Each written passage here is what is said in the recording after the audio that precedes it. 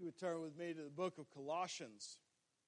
Colossians chapter 1. I know there was a couple of announcements this morning that if you would like to help with nursery or children's church, then see PJ. But PJ is in the doctor's office with flu and possibly pneumonia this morning. So I would encourage you not to see her today. Matter of fact, I'm thinking about not seeing her today. And I'm married to her. So if you would like to help in those things, you can give me your name, and I will definitely let her contact you. Sadly, she would know a lot more than I do about those things. Matter of fact, she may know a lot more than I do about everything. But at least those things, I know she knows a lot more than I do about those. So if you would like to help in those, you can definitely let me know, and I will have her contact you.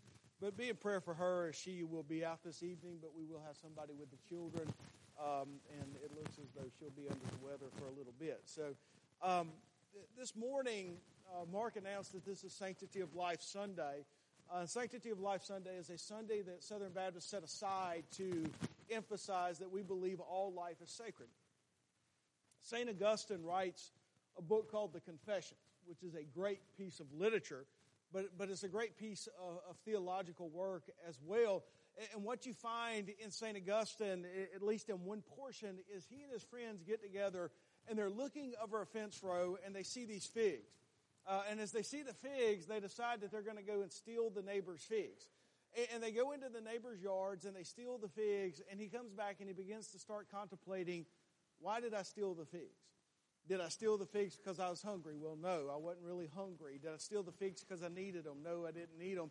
And he goes through this kind of process where he's analyzing what in the world made me do this.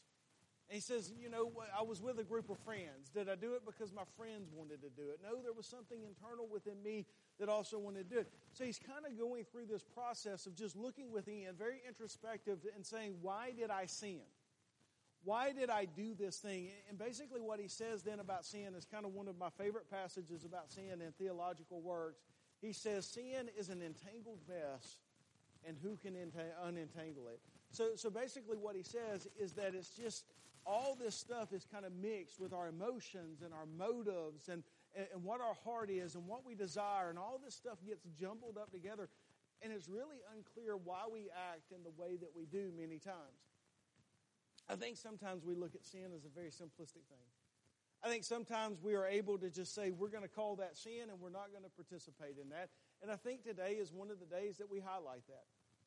See, in many pulpits this morning, there are churches that will have pastors stand up before them and just make a proclamation that abortion is wrong and we need to get past it and things of that nature. And I absolutely believe that we do need to get past that, but I think it's a much more complex issue than just making declarations from platforms. There's a lot of things that go into the issue, and some of them are reflective on us as individuals. See, each and every time I pass the Catholic schoolyard where they put the crosses out that represent each child that has been aborted in our lifetime, I not only think about the poor mothers that made that choice and the children that did not get to enter this world, but I also think, what would we do with those children if they did come into the world? We don't have a system in place. Right now, DHS is overrun with children with no places to put them. We don't have the people to care for them. We would have brought children into this world with mothers who would not have been able to care for them, fathers who would not have been able to care for them, and we have no mechanism in place to care for them. And we sit back with easy judgment upon those who make bad choices, but we offer nothing to help. It is not only their sin, it is our sin as the church.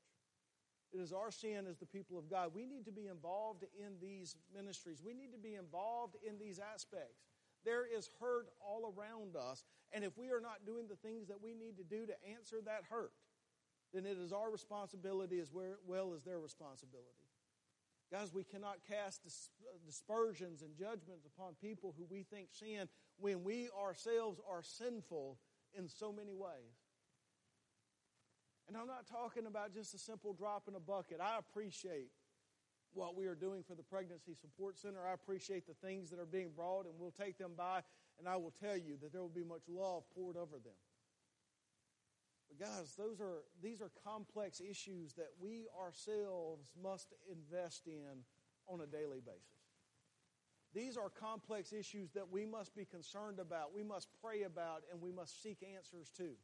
It is a call upon our life. It is not simple enough for us to sit back and ask the world to think of individuals as sinners and for us ourselves not to be involved in the situations that will help them in life. The Christian call is a high call. It is a call that I only not be self-reflective about the sin in my life, but what in the world am I going to do about making this world a better place? What answers am I going to provide? I can remember one day I was sitting at a table while PJ was in law school, and we were having dinner with a number of her friends, and one of them was the Attorney General at one time of Arkansas, very important lawyers and impressive people. And I was kind of waxing eloquently about all the problems I saw within the world and the system and the structure. And he just paused me for a second. He said, "I'll make you king for a day. What would you do?" And it kind of hit me that these are complex issues. They are not easy answers, but there are answers out there. And we believe that God gives us power to invest in these issues. We need to be involved in those things. But I challenge you, as you look at the world and as we talked about sanctity of life and as we talk about these issues in our world, do not only see the responsibilities of others as they play a role in the life that we live. Think about our responsibility ourselves and think about the responsibility of our church. I had an individual one time, he walked up to me, and I'll just be honest with you, if you judged a book by its cover, he would have never appeared to be a Christian. I mean, he looked like a rough fella. I mean, he was tattooed from top of his head probably to his feet. I didn't see his toes, but I imagine some of them had tattoos on them. Looked like a rough character, talked like a rough character, but he worked with youth within his church. And my brother and I were sitting there talking about some of the youth ministry we're doing, and he invested in us in a conversation, and he asked us to pray for him because he had a youth at his church that he was working with, and she was considering abortion because the child was determined that it would have a disease when it came here and she would not be able to care for it. And he asked us, he said, "Pray for me and my wife because we're thinking about adopting that child." And he said, "The doctor thinks we're stupid because it's going to require so many surgeries and so much out-of-pocket expense." He said, "But I just feel so strongly that if I'm going to tell this girl that it is wrong to abort the child, then I need to be involved." That's somebody who not only proclaims something is wrong, but is willing to invest to make something right. And I'm not saying that we are all called to do that. I'm not saying we are all people who need to go adopt children. Some of us don't need to adopt children. Some of us need to pray about what is the situation is in the world. But there are ways that we can invest. But one thing we can do for certain is not judge individuals for participating in sin when we ourselves are guilty, oftentimes, if nothing else, of apathy. Be very careful in the way that you look at the world and those who live in the world. And be very careful when we judge anyone for what they've done or what they care to do. Guys, as Christians, we are called to be active. We are called to be responsive. We are called to make a difference not only in our life, not only in the life of the church, but in the life of the world in which God has placed us. Part of what Paul's challenge in Colossians is one, he tells us what we have gained. He tells us who God is, and then he tells us what the expectation is upon our life. And I kind of want to walk through that process today. What is it that we gain in Christianity? Who is it that Christ is? Who is it that we serve daily? And then what expectations does that bring about in our life as we address these concerns that exist within the world that is around us? In Colossians chapter 1, we'll begin our reading in verse 1.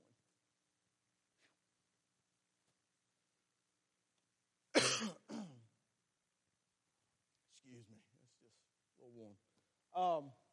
Remind me, property and grounds. We'll talk about a little AC unit up here under the pulpit. I can speak over it. I can just get some air flowing. Colossians chapter 1, verse 1. Paul, an apostle of Christ Jesus, by the will of God, and Timothy, our brother, to the holy and faithful brothers in Christ at Colossae. Grace and peace to you from God our Father. We always thank God, the Father of our Lord Jesus Christ, when we pray for you, because we have heard of your faith in Christ Jesus and the love you have for all the saints, the faith and love that spring from the hope that is stored up from you in heaven, that you have already heard about in the word of the truth, the gospel that has come to you. All over the world, the gospel is bearing fruit and growing, just as it has been doing among you since the day you heard it and understood God's grace in all its truth. You learned it from Epaphras, our dear fellow servant, who is a faithful minister of Christ on our behalf, and who also told us of your love in the Spirit. For this reason, since the day we heard about you, we have not stopped praying for you and asking God to fill you with the knowledge of His will through all spiritual wisdom and understanding. And we pray this in order that you may live a life worthy of the Lord and may please Him in every way, bearing fruit in every good work, growing in the knowledge of God, being strengthened with all power according to His glorious might, so that you may have great endurance and patience, joyfully giving thanks to the Father who has qualified you to share in the inheritance of the saints in the kingdom of light.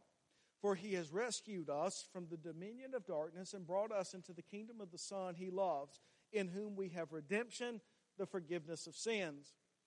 He is the image of the invisible God, the firstborn over all creation. For by Him all things were created, things in heaven and on earth, visible and invisible, whether thrones or powers or rulers or authorities, all things were created by Him and for Him. He is before all things, and in Him all things hold together.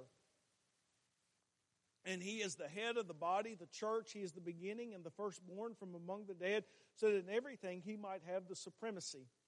For God was pleased to have all His fullness dwell in Him, and through Him to reconcile to Himself all things, whether things on earth or things in heaven, by making peace through His blood shed on the cross.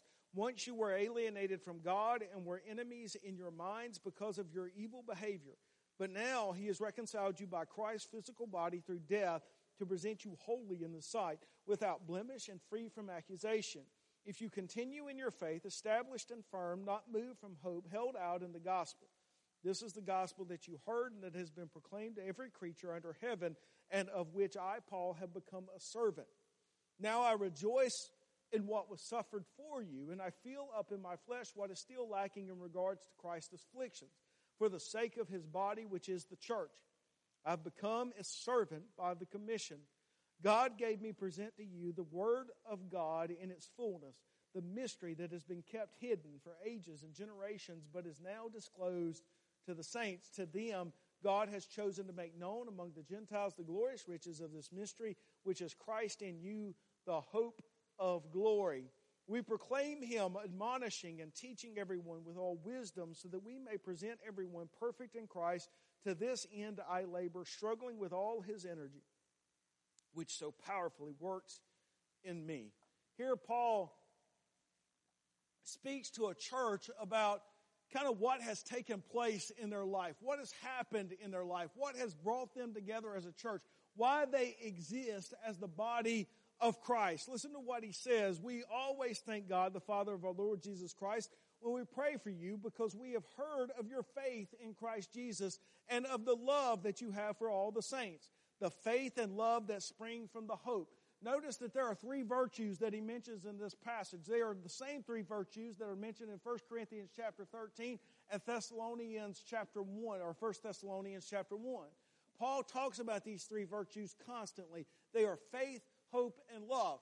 They are arranged differently depending upon the passage that you look at, whether you're looking at 1 Corinthians, whether you're looking here at Colossians, or whether you're looking at Thessalonians, but they are the same three virtues. Paul sees these as three foundational virtues within life. If we are looking at the Christian life and what should have been brought about in our life, then we should identify with faith, hope, and love. Notice that he kind of ties faith and love together with hope. What brings about faith and what brings about love in our life is the hope that we have in Christ, a hope that has already been realized, knowing that we are not defeated, nor will we ever be defeated, for the victory is ours, and that it is eternal hope. St. Augustine said one of the things that is absolutely essential in the Christian faith is that we believe in eternity, and the reason for it is it gives us a hope that transcends this reality. It gives us a hope that transcends our world and this life, where we see everything as transient, as we see everything passing away and slowly reaching its demise. Now we have a different kind of hope, a hope that goes beyond this world, a hope that goes beyond our life, a hope that is real. And that hope in us is supposed to inspire faith in Christ and faith in God. So we are a people who need to live by faith. Not by sight, not by the things that we understand, not by the things that we live by, but by faith. In other words, a faith that there is a God, a faith that we have a purpose, a faith that God has changed our life, a faith that God is working in us and through us to change the world that is around us. That kind of faith is what promotes our life. That kind of faith is what has been given to us through God Himself. Love. It is impossible to love the way the Scriptures calls us to love unless we understand what God is and who God is. Guys, to truly come to a place of love, we must understand who God is. 1 John basically identifies this very fact, that the way we understand what love is through God the Father who is love. I'm not quite sure we can love in the way the Scripture calls us to love unless we have a relationship with God. Can you be in love? Can you have a relationship of love? Can you love your mother and your father or your brother and your sister or your wife or your husband without being a Christian? I would say in typical terms, yes, you can. But can you love in the way the Scriptures call us to love without a relationship with God? I would say absolutely not. God teaches us how to love. He is love. If one does not know God, then one does not know true love. See, love is a complex issue. Plato actually writes a dialogue on it called the Symposium, where Socrates investigates the nature of love. And I will just tell you, it is a word that we use all the time. Sometimes to talk about relationships between individuals, a husband and a wife. Sometimes to talk about familial relationships. Sometimes it's just simple to talk about the food that we really like. I love pizza. And when I say that, I mean it. I'm not saying it loosely. I love pizza. I still pass by that buffet going to my house up there, the new one. I ain't tried it yet. But every time I pass by, it's like my truck has lost its alignment. It just wants to turn in. It just keeps going right, and I got to fight it to keep it straight. I love me some pizza. We use that term all the time. It is a complex term that many of us don't understand what we're saying when we really use it. If we're going to love in the way God calls us to love, because it is not a simple love. It's not a love just of acceptance. It's not. Jesus says that He loves us. He sacrificed everything that He was for us, but Jesus also calls His disciples to far greater things than they would have ever perceived themselves to be. Does He accept them where they are? Yes, but does He leave them where they are? No. Guys, when we love somebody the way the Scriptures teach us to love them, we absolutely accept them. We bring them in, we embrace them, but we don't leave them where they are either. We walk with them, we cry with them, we rejoice with them, and we teach them what it is to be Christian. That is the kind of love that we experience from God, and when we experience it from God, then we are to share it with one another within the church and within the world that we exist. We have faith, we have love, and it springs forth from hope. May we never lose that eternal hope that God gives us. Guys, one of the things that is tragic in life is when someone has lost all hope. What keeps us going, what allows us to put one foot in front of the other, what allows us to accomplish the things God's called us to, is that we always maintain that hope. That hope then inspires both the faith and the love that is a part of our life, and it all comes simply through God. In chapter 1, excuse me, in chapter 1, look where he says in verse 6, that it has come to you all over the world. This gospel is bearing fruit and growing just as it has been doing among you since the day you heard it and understood God's grace in all its truth. You learned it from Epaphras, the dear fellow servant who is faithful minister of Christ. So the gospel, when it takes root in one's life, it produces fruit and it grows into producing fruit. And in our life and in the church's life, we must be constantly producing this fruit. He says in verse 9, for this reason, since the day we heard about you, we have not stopped praying for you and asking God to fill you with the knowledge of His will through all spiritual wisdom and understanding. So he prays for this church constantly, that what God has done in them, He will open up their eyes to see His good purpose, His will, and open them up to the knowledge of His will so that they might truly understand through spiritual wisdom and understanding. If our church is to do the things that God has called it to do, then we must pray that God will open up our minds and our hearts to His understanding and His will, and that we might pursue those things diligently. Guys, there's a constant struggle in life whether we're going to do the things we want to do or whether we're going to do the things God wants us to do. And that is a constant struggle. That is a struggle every day of my life. When I came to understand Christ as my Savior, that is not a struggle that ended for me. That struggle renews itself every single day. Am I going to do the things that Jeremy wants to do, or am I going to do the things that Christ wants me to do?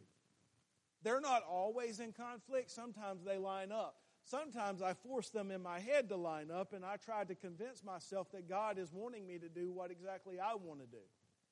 But there's always, in some ways, there's a part of that conflict that diverge in my life of the things that I want and the things that God wants me to do. At least there are moments. I mean, even if you think of the life of Christ, there's that kind of climactic moment at the end of His life in the Garden of Gethsemane where the wheels diverge. This is why He comes before God and He prays, if there's any other way, don't make me drink from this cup. Now, ultimately, He submits to the will of the Father, but you can see the divergence of those two wheels even in Christ at that moment. In our life, that is going to be a continual point of surrender. If we're going to do the things that God wants us to do, then it is going to take some surrender. It's going to take us kind of stepping outside of our pride and our own selfish desires so that we might do the things God's called us to do and not the things we want to do. That's problematic in our society. It's problematic in our society because our society is based purely and utterly upon self-interest. John Rawls is a philosopher who writes about justice. And one of the things, his very basic principle, and I actually think Rawls is right on this, is that everybody is driven by self-interest in our society. And he says if you're going to write any form of justice or you're going to talk about any form of justice in our society, the very principle that you have to begin with is the notion that everybody is driven by self-interest. I absolutely believe Rawls because I've lived in this society long enough to understand that almost everybody is driven by self-interest. We lack a sense of altruism. We lack a sense of giving without some type of expectation of return. And what we're driven by is self-interest. And when we come into the church, when we come into Christianity, what it says is yourself is supposed to die and you're supposed to live for another. Boy, that's difficult. Because now I've been trained that everything that drives me is self-interest. But now I've come to this position in life where I've been challenged by my Creator to die to self so that I might live for Him. And not just for Him, but for others. For if I'm going to live for God, I must also live for neighbor. I must also live for others. That is a challenge. But that's what comes into us is the power to do that, to submit to that, and to seek that out. He goes on, he says, and we pray this in order that you may live a life worthy of the Lord and may please Him in every way, bearing fruit in every good work, growing in the knowledge of God, being strengthened with all power according to His glorious might, so that you may have great endurance and patience, and joyfully giving thanks to the Father who has qualified you to share in the inheritance of the saints in the kingdom of light. Boy, that's just a lot of stuff packed into those passages. Listen to what he says. Being strengthened with all power. So he prays that you will live a life worthy of the Lord. God has done these things for you. God has brought you to a position in life where you can be cleansed of your sin and that you can live for Him. And what Paul is saying is now I pray that you would live a life worthy of Him. When we come to a place of salvation and we surrender ourselves, we recognize that we are a sinner. We recognize that sin is the death of us spiritually, and we have to lay that down, and we come to Christ for salvation and for redemption so that we might be changed. Guys, it does not end there. What Paul is saying is that is the beginning point. That's where it starts. What God has now done in you has given you a desire now to live a life that is worthy of Him. What is a life that is worthy of Christ? Boy, it is a challenge to live a life worthy of Christ. That's not simple. When I was a youth minister, every single year I went to youth camp, I would have some of the same kids go down front and seek salvation. I could count on it. the last night of youth camp, I would have at least 2 of my kids, and I knew which 2 they were, go down front and seek salvation. I came to understand that it was not an issue of them seeking salvation. What it was they had given their life to Christ. They just couldn't realize that living the life that is worthy of Christ is a very difficult thing. And that they would fail at that, and they would fail at that, and every year they thought they needed to be saved again. Guys, it's difficult to live a life worthy of Christ. It's a challenge. Why is it a challenge? Because there's high expectations of that. You're to give him everything. You're to give him everything. And Paul says, I pray that you're able to live that life. Not only do I pray that you're able to live that life, he prays for specific things so that you might bear that fruit. He says, in every good work, growing in the knowledge of God. So you have to grow in the knowledge of God. You have to be strengthened by his power according to his glorious might, so that you may have great endurance and patience and joyfully giving things. Notice who is doing all that in you. That is God. God is the one who strengthens you. God is the one who gives you knowledge. God is the one who gives you power. God is the one who gives you direction. But we have to stay in touch with that. So as God gives us new life, there is also an expectation that we will live that life for him. And he gives us guidance. He gives us purpose. He gives us power. He gives us strength as we accomplish these things so that we might give thanks to the Father. For he has rescued us from the dominion of darkness and brought us into the kingdom of the Son he loves. This is what he's done for us. He's taken us from death and has given us life. He's taken us from darkness and he has allowed us to see the light and to live in the light. He's allowed us to shine like the stars in the heaven. He has done that for us. How has he done that for us? If you go just a little bit further into verse 15, he identifies who Christ is, and he tells us that Christ is supreme over all. He is the image of the invisible God, the firstborn over all creation. For by him all things were created, things in heaven and on earth, visible and invisible, whether thrones or powers or rulers or authorities, all things were created by him and for him. He is before all things, and in him all things hold together. And he is the head of the body, the church. He is the beginning and the firstborn from among the dead, so that in everything he might have the supremacy. So he talks about the resurrection there, and he says he's even the firstborn from the dead. And in this, it gives him supremacy. But it is a hymn that he is quoting here in chapter 1 of Colossians, and that hymn is identifying who Christ is. And what the hymn is identifying is that Christ is above all and is truly all things are created by him and in him. In other words, who has authority over all things is Christ.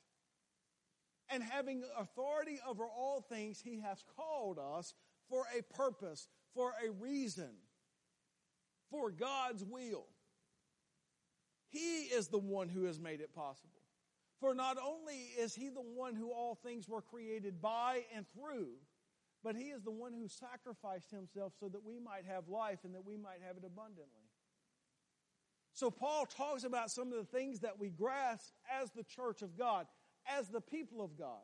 Then Paul talks about the one who has made that possible. He identifies that as Christ, and he talks about Christ's supremacy over all things, over darkness, over powers, over thrones, over everything.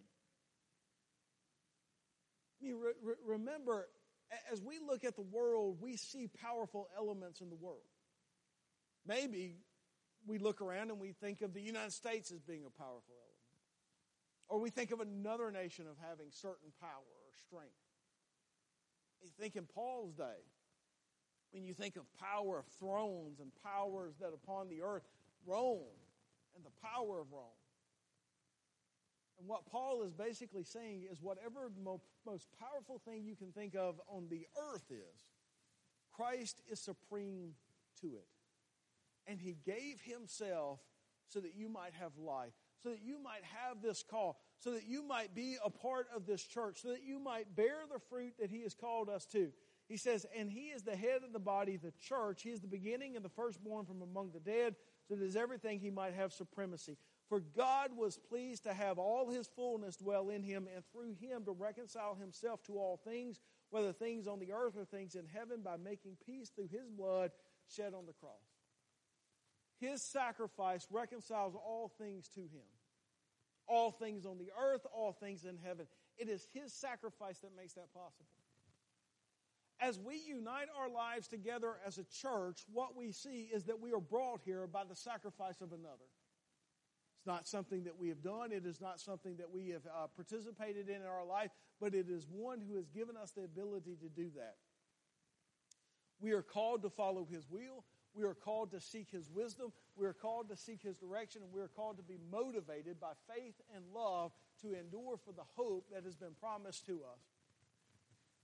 But Paul says, because of this taking place in my life and because of the power of the gospel in my life, it transformed me for a call in my life. In other words, the gospel coming into my life and transforming my life brought me to a place of a call. Listen to what he says right here at the end of chapter 1. He says, now I rejoice in what was suffered for you, and I feel up in my flesh what is still lacking in regards to Christ's afflictions, for the sake of His body, which is the church. I become its servant by the commission God gave me, present you the Word of God in its fullness, the mystery that has been kept hidden for ages and generations, but is now disclosed to the saints. To them, God has chosen to make known among the Gentiles the glorious riches of the mystery, which is Christ in you, the hope of glory. We proclaim Him, admonishing and teaching everyone with all wisdom, so that we may present everyone perfect in Christ. To this end I labor, struggling with all His energy, which is so powerfully works in me. Listen to what Paul is saying. Paul says, I have been called to what purpose? He has been called to complete Christ's afflictions. Notice what he says in verse 24. Now I rejoice in what was suffered for you, and I feel up in my flesh what is still lacking in regards to Christ's affliction. What is lacking in regards to Christ's affliction? The death of Christ upon the cross reconciled us to God. Death upon the cross cleansed us of our sin. It took that which was crimson and made it white as snow. What is missing in the afflictions of Christ? There's a couple of ways that you can understand it. One way that you can understand it is that the early church understood that all their afflictions were tied to the afflictions of Christ. So in other words, whether you're looking at Paul or Peter or any of the other martyrs, they would have understood that their afflictions were tied to the afflictions of Christ upon the cross. But I think Paul, in a real sense, believed that he should share in the afflictions with Christ. In other words, when he accepted the gospel and it changed his life, Paul actually believed that he was supposed to be like Christ.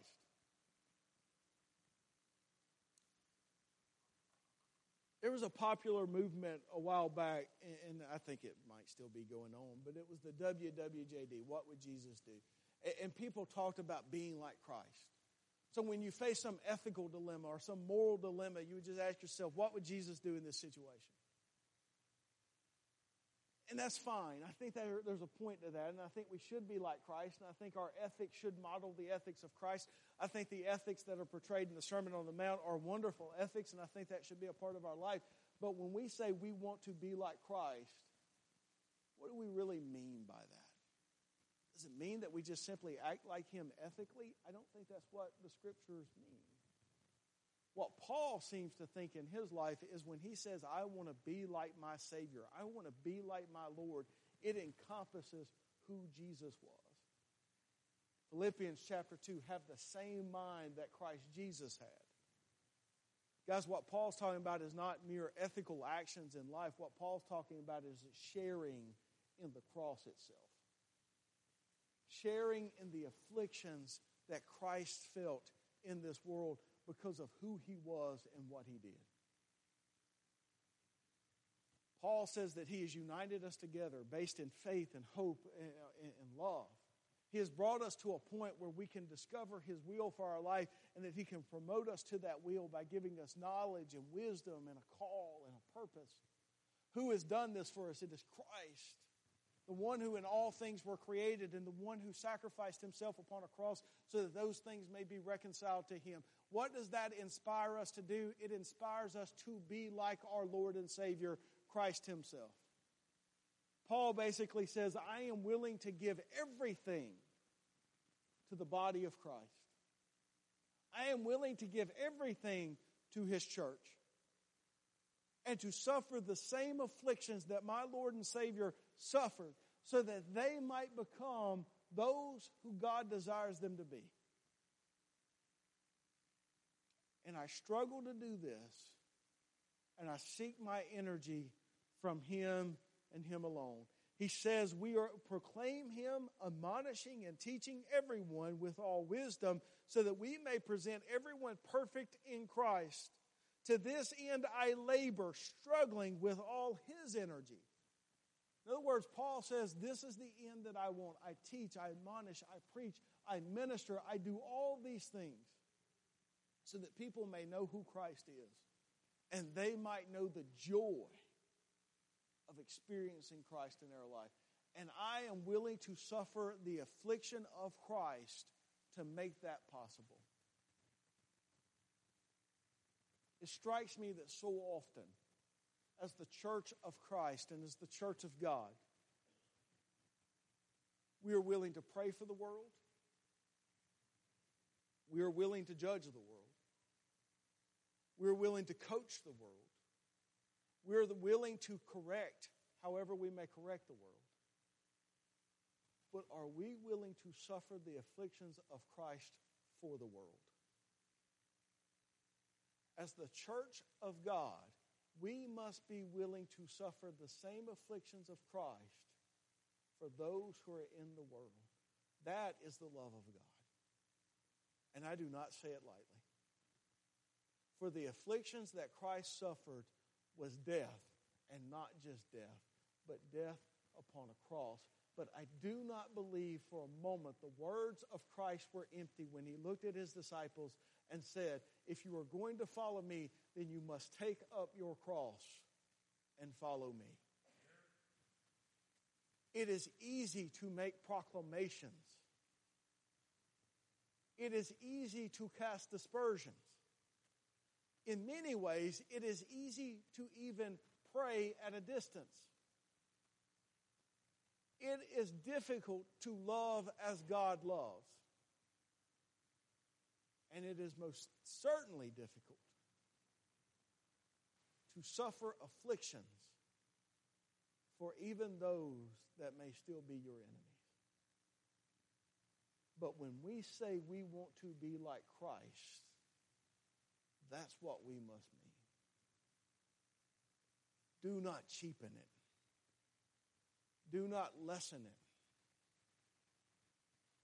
I pray that we may be able to embrace it and live it. It is one of the highest calls in the world. And it is a call that we have been brought to by the saving grace of Jesus Christ. As we see the struggle, the hurt, the pain, and the agony of this world, may God open up avenues for us to serve and serve Him mightily. May we depend upon His energy and His grace, His mercy and His love, and His power to bring us to the place that we need to be. And may we be willing to embrace even the afflictions of Christ to share the world or share the love of God with the world that is around us. May that be our prayer, but may, even more importantly, that be our life. Let us pray. God, we come before you this morning. We thank you for people like Paul. We thank you for those who embraced your call. We thank you for those who've embraced the love of God and the power of God. And I pray, Lord, that we might do the same.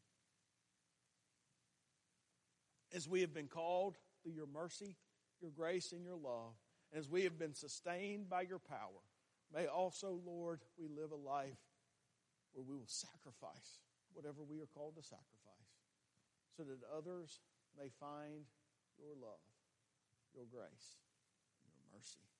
May we never cheapen that call, but may we live according to that call. We pray these things in your name. Amen. This morning we'll have a time of invitation. Any decisions need to be made in a public fashion. Feel free to come forward. Yes. Feel free to stay.